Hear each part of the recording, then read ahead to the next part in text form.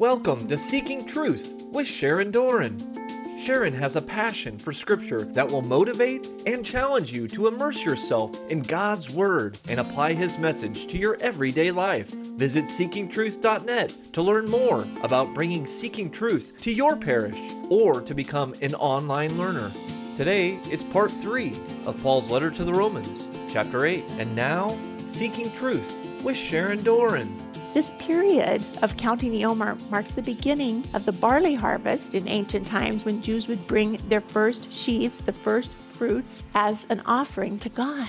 Barley was the first grain in the Holy Land, and barley is an inferior grain. It's used for animal fodder quite often, or a very poor man's bread. Wheat is the final and the best grain in the Holy Land, the final finale, the grand finale of the harvest season, wheat, the finest grain. And the command from the Lord, it's in Leviticus and Deuteronomy. The command from the Lord was to count 7 complete weeks from the start of the grain harvest, ending with the festival of Shavuot on the 50th day, Passover. And at the time of the Exodus, Moses announced that from 50 days, from our escaping 50 days, we will celebrate a religious ceremony at Mount Sinai. The people were so excited, and they counted the days. It's where the counting of the Omer started. But there's some spiritual growth that happened in that 50 days. Spiritual growth in waiting for the bridegroom, the promised meeting, the wedding feast. And it's during the counting of the Omer, this 50 days, that the bride is readying herself. Much like the grain harvest, the Jewish people first ripened as a nation as they left Egypt, and they're blossoming into a true nation of their own. But it won't be complete. Passover is never complete until they receive the Torah on day 50, the giving of the law, the actual wedding. In the temple days, on the 50th day, beginning the count corresponding to the holiday of Shabbat, on the 50th day, there were 2 loaves offered, 2 loaves made of the finest possible wheat, offered at the temple to signal the end of the wheat harvest. And the Talmud says that no offerings from the new crop of wheat were allowed in the temple before these 2 loaves were brought. The commentaries explain that these 2 wheat loaves were of the finest wheat, and they were a thank offering, a todah, a Eucharist to the Lord. The Talmud says that by waving the 2 loaves, they were waved in 4 directions, all the ordinal directions, north, south, east, west, up and down, to acknowledge the Creator, the one who created the 4 directions in heaven and earth. Waving in the 4 directions, blessing the winds that originated from them so that they should only be good, beneficial winds, and lifting the loaves, blessing the dew that it too should be beneficial. There's a great contrast between eating the unleavened bread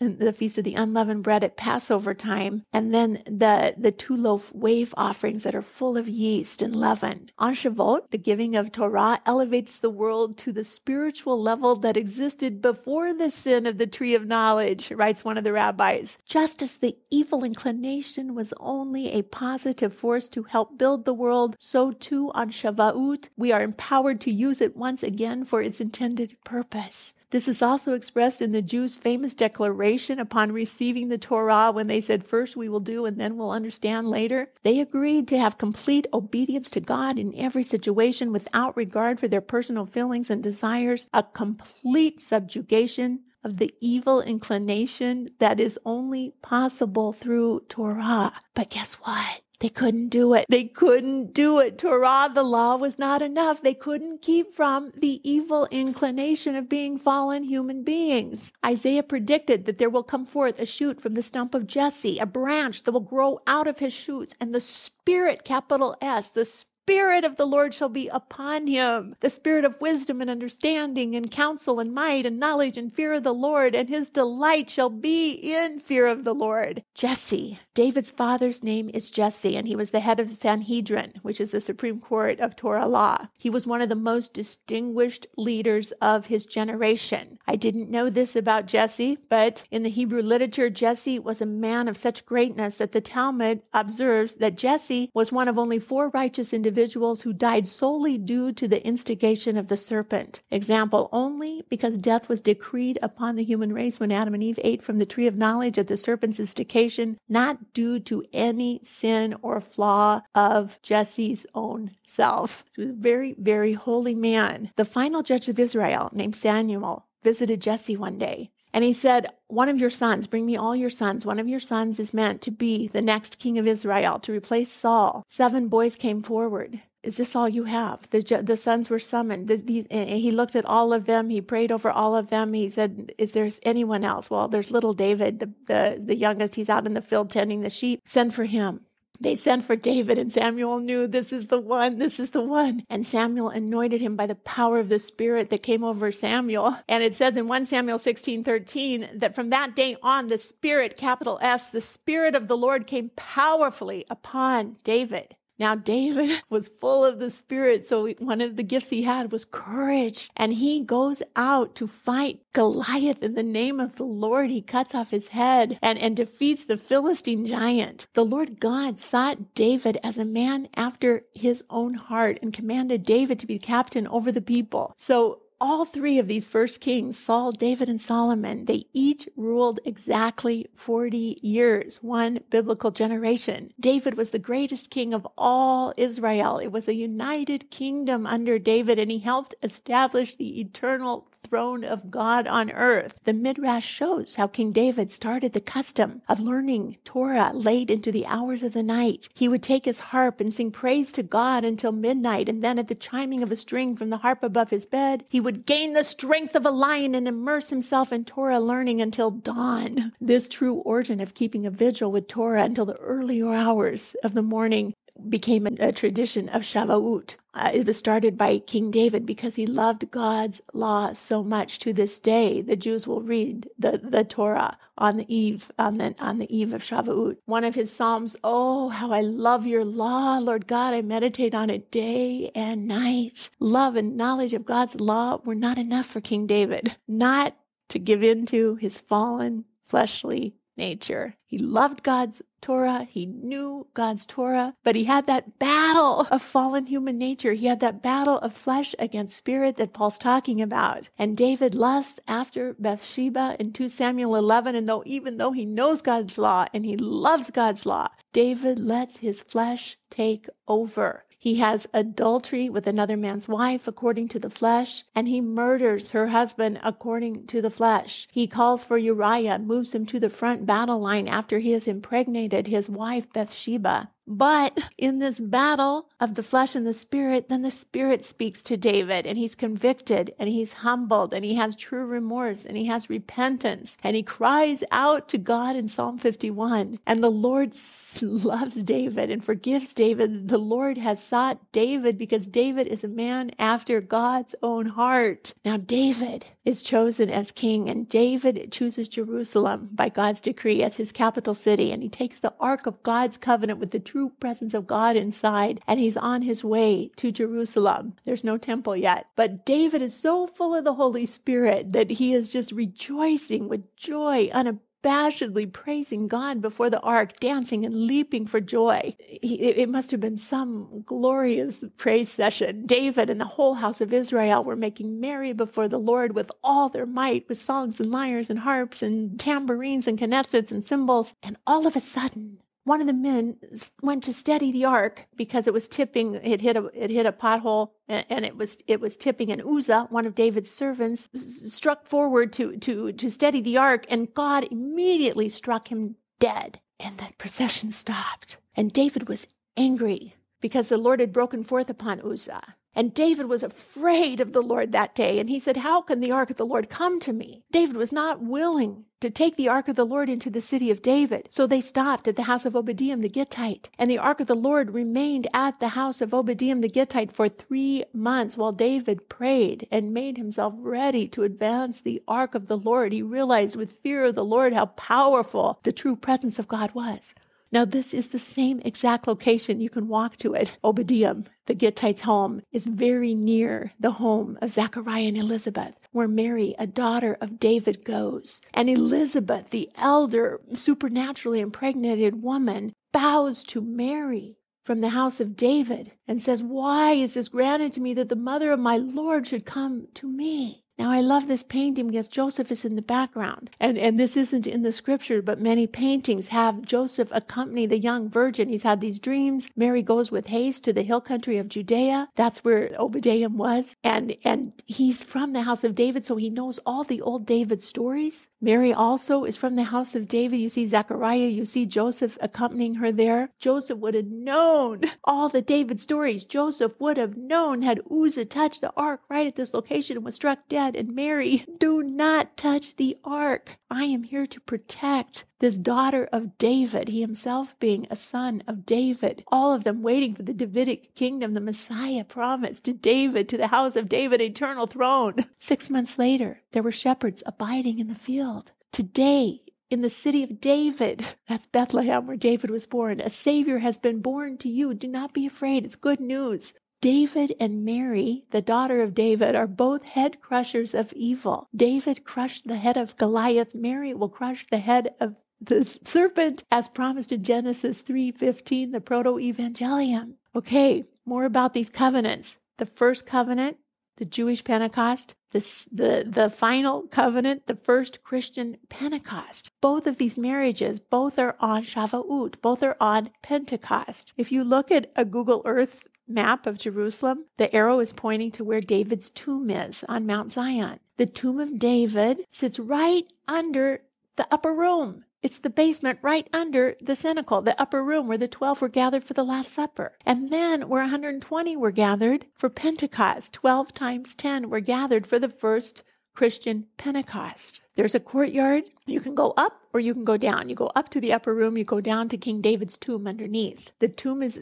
on the ground floor, and it reads, King David, King of Israel, is alive and enduring. The second floor is the traditional site of the Last Supper and the first Christian Pentecost. This is the place where the Last Supper occurred, where the apostles returned after witnessing the ascension of Jesus, where Peter, full of the Holy Spirit, delivered his sermon after the Holy Spirit descended on Pentecost. The room immediately above the tomb of David is dedicated to the descent of the Holy Spirit, and it's called the Chapel of the Holy Spirit. Now, it's in Acts 1. This is the second marriage. Jesus presents himself alive after his passion by many proofs, appearing to them for 40 days. This is during the counting of the Omer, because it's been Passover and we have 50 days to count. While he's staying with them, Jesus charges them not to depart from Jerusalem, but to wait for the promise of the Father, which he said, you heard from me, for John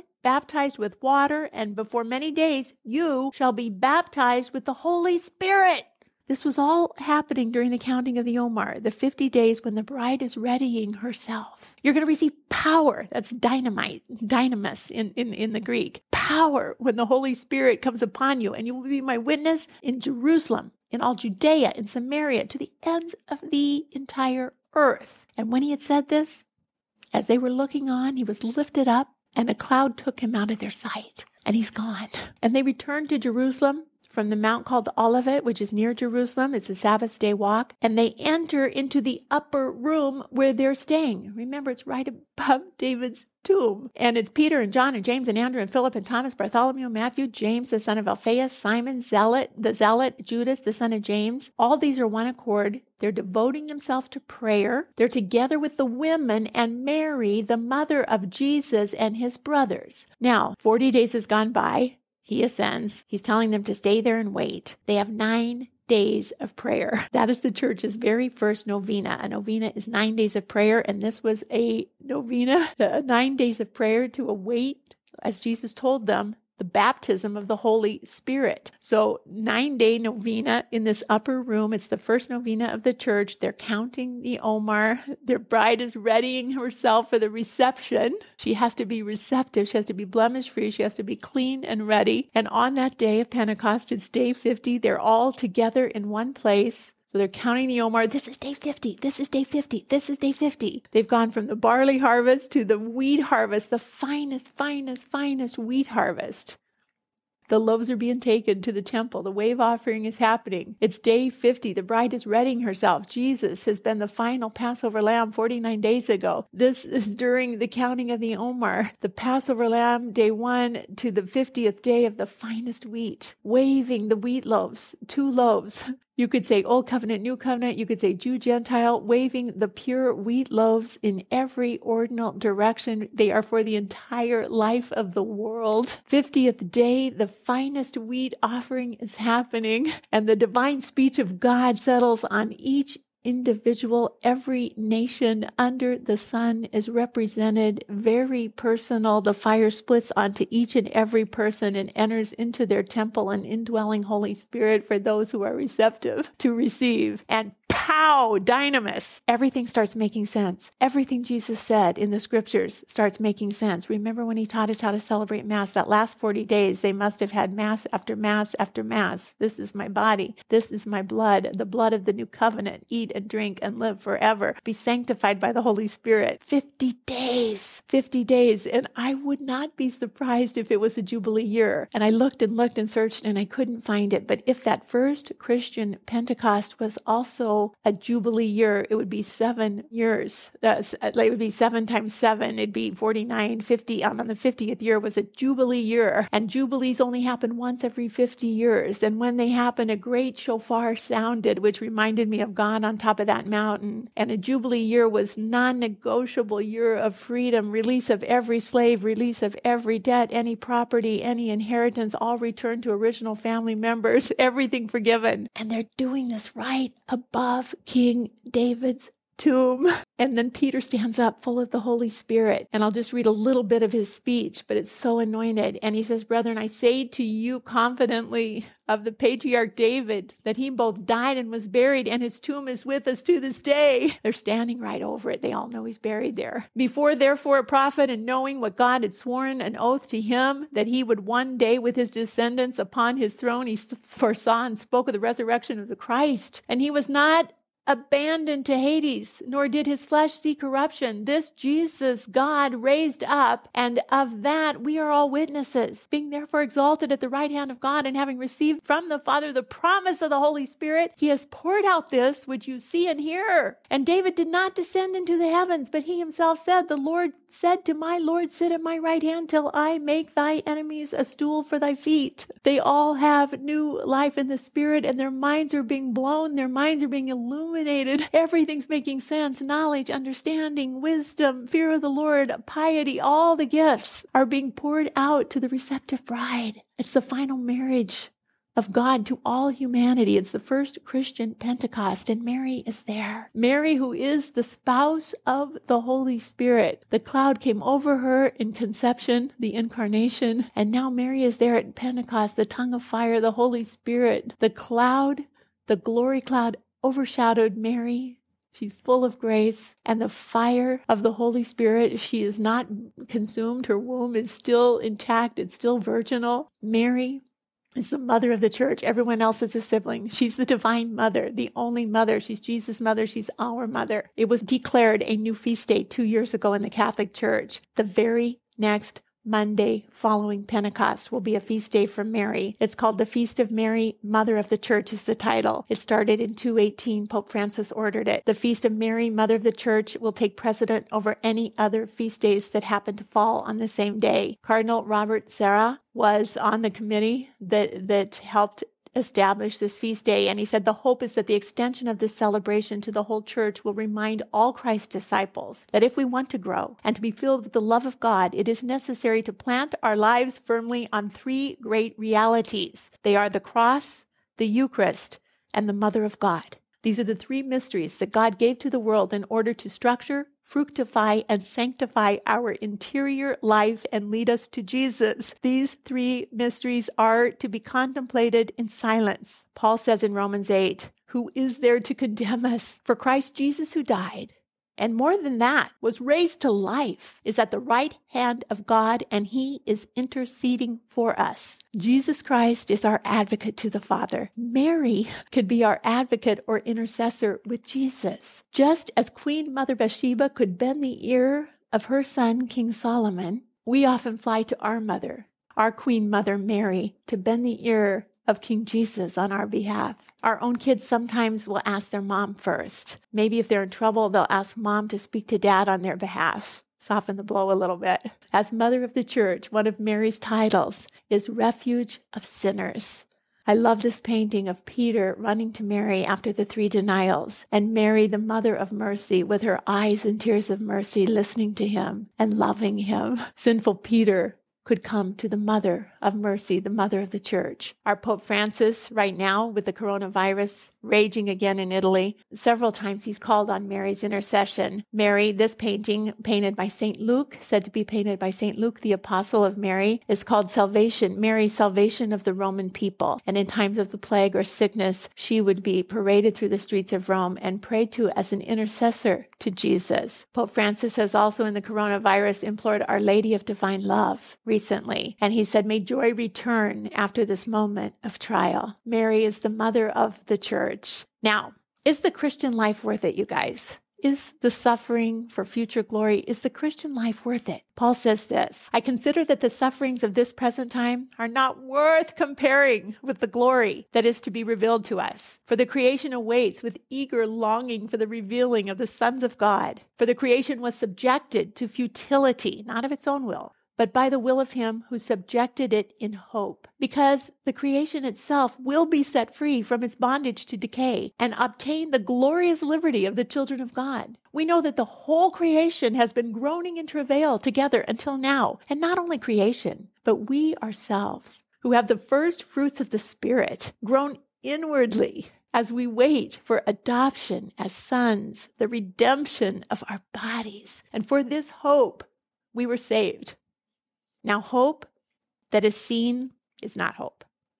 For who hopes for what he sees? But if we hope for what we do not see, we wait for it with patience. Pope Francis, just a couple days ago on All Souls Day, he underlined that the certainty that arrives almost at the moment of the end of life is Christian hope. This hope is a gift, and we cannot have it. We must ask for it. Lord, give me hope. There are many ugly things that lead us to despair, to believe that everything will have a final defeat. And after death, there's nothing. The Pope said that's not true. There are many ugly things that make us despair, that there's no death. There's nothing after death. But the Pope says, return.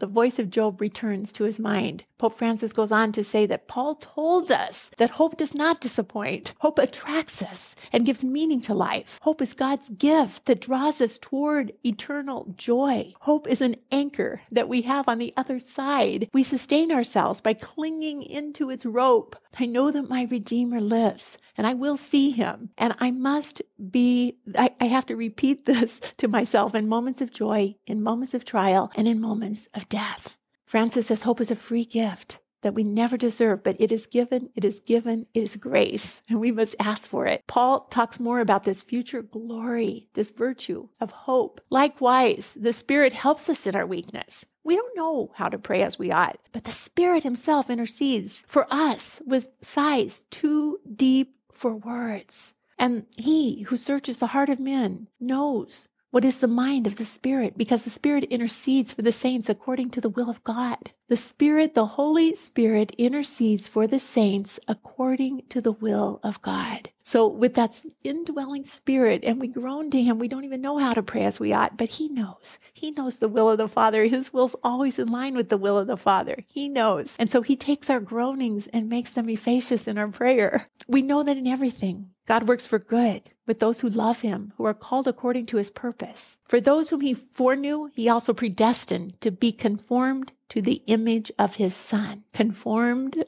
to his cruciform. Conformed. He predestined us to be conformed to the image of his Son, in order that he, the Lord, might be the firstborn among many brethren. And those he predestined, he also called. And those he called, he also justified, and those he justified, he also glorified. Peter says, the Lord's not slow about his promise, as some count slowness. He is forbearing toward you, not wishing that any should perish, but that all should reach repentance.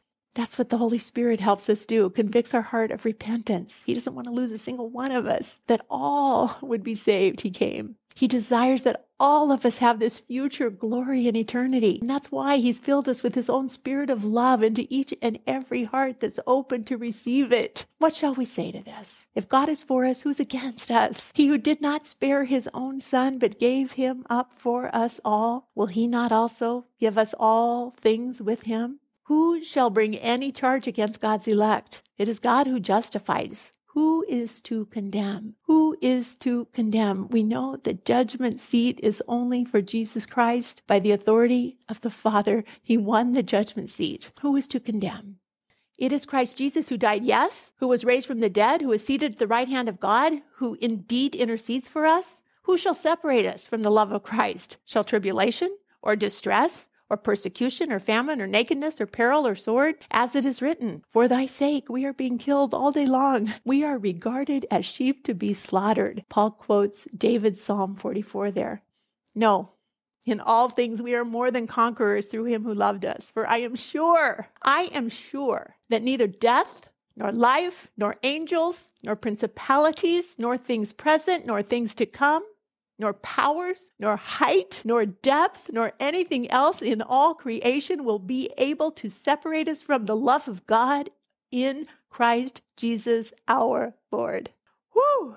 We know that because Paul told us in Romans 5:5 that God's love has been poured into our hearts through the Holy Spirit who has been given us. We have new life in the Spirit. Let's pray. For our prayer tonight, I'd like to recite the Pentecost sequence. We say this on Pentecost Sunday in the life of the church. Pray it with me if you'd like. Come, Holy Spirit, come. From your bright and blissful home, rays of healing light impart. Come, Father of the poor, source of gifts that will endure, light of every human heart. You of all consolers best, of the soul most kindly guest, quickening courage do bestow. In hard labor you are rest, in the heat you refresh best, and solace give in our woe. O most blessed light divine, let your radiance in us shine, and our inmost being fill. Nothing good by man is thought, nothing right by him is wrought, when he spurns your gracious will. Cleanse our souls from sinful stain, lave our dryness with your rain, heal our wounds and mend our way, bend our stubborn heart and will, melt the frozen, warm the chill, guide the steps that go astray. On the faithful who in you trust with childlike piety, design your sevenfold gift to send. Give them virtue's rich increase, saving grace to die in peace. Give them joys that never end. Amen. Alleluia. That was part 3 of Paul's letter to the Romans, chapter 8, on Seeking Truth with Sharon Doran. To learn more about Seeking Truth Bible studies, visit seekingtruth.net. Tune in next time for more Seeking Truth with Sharon Doran.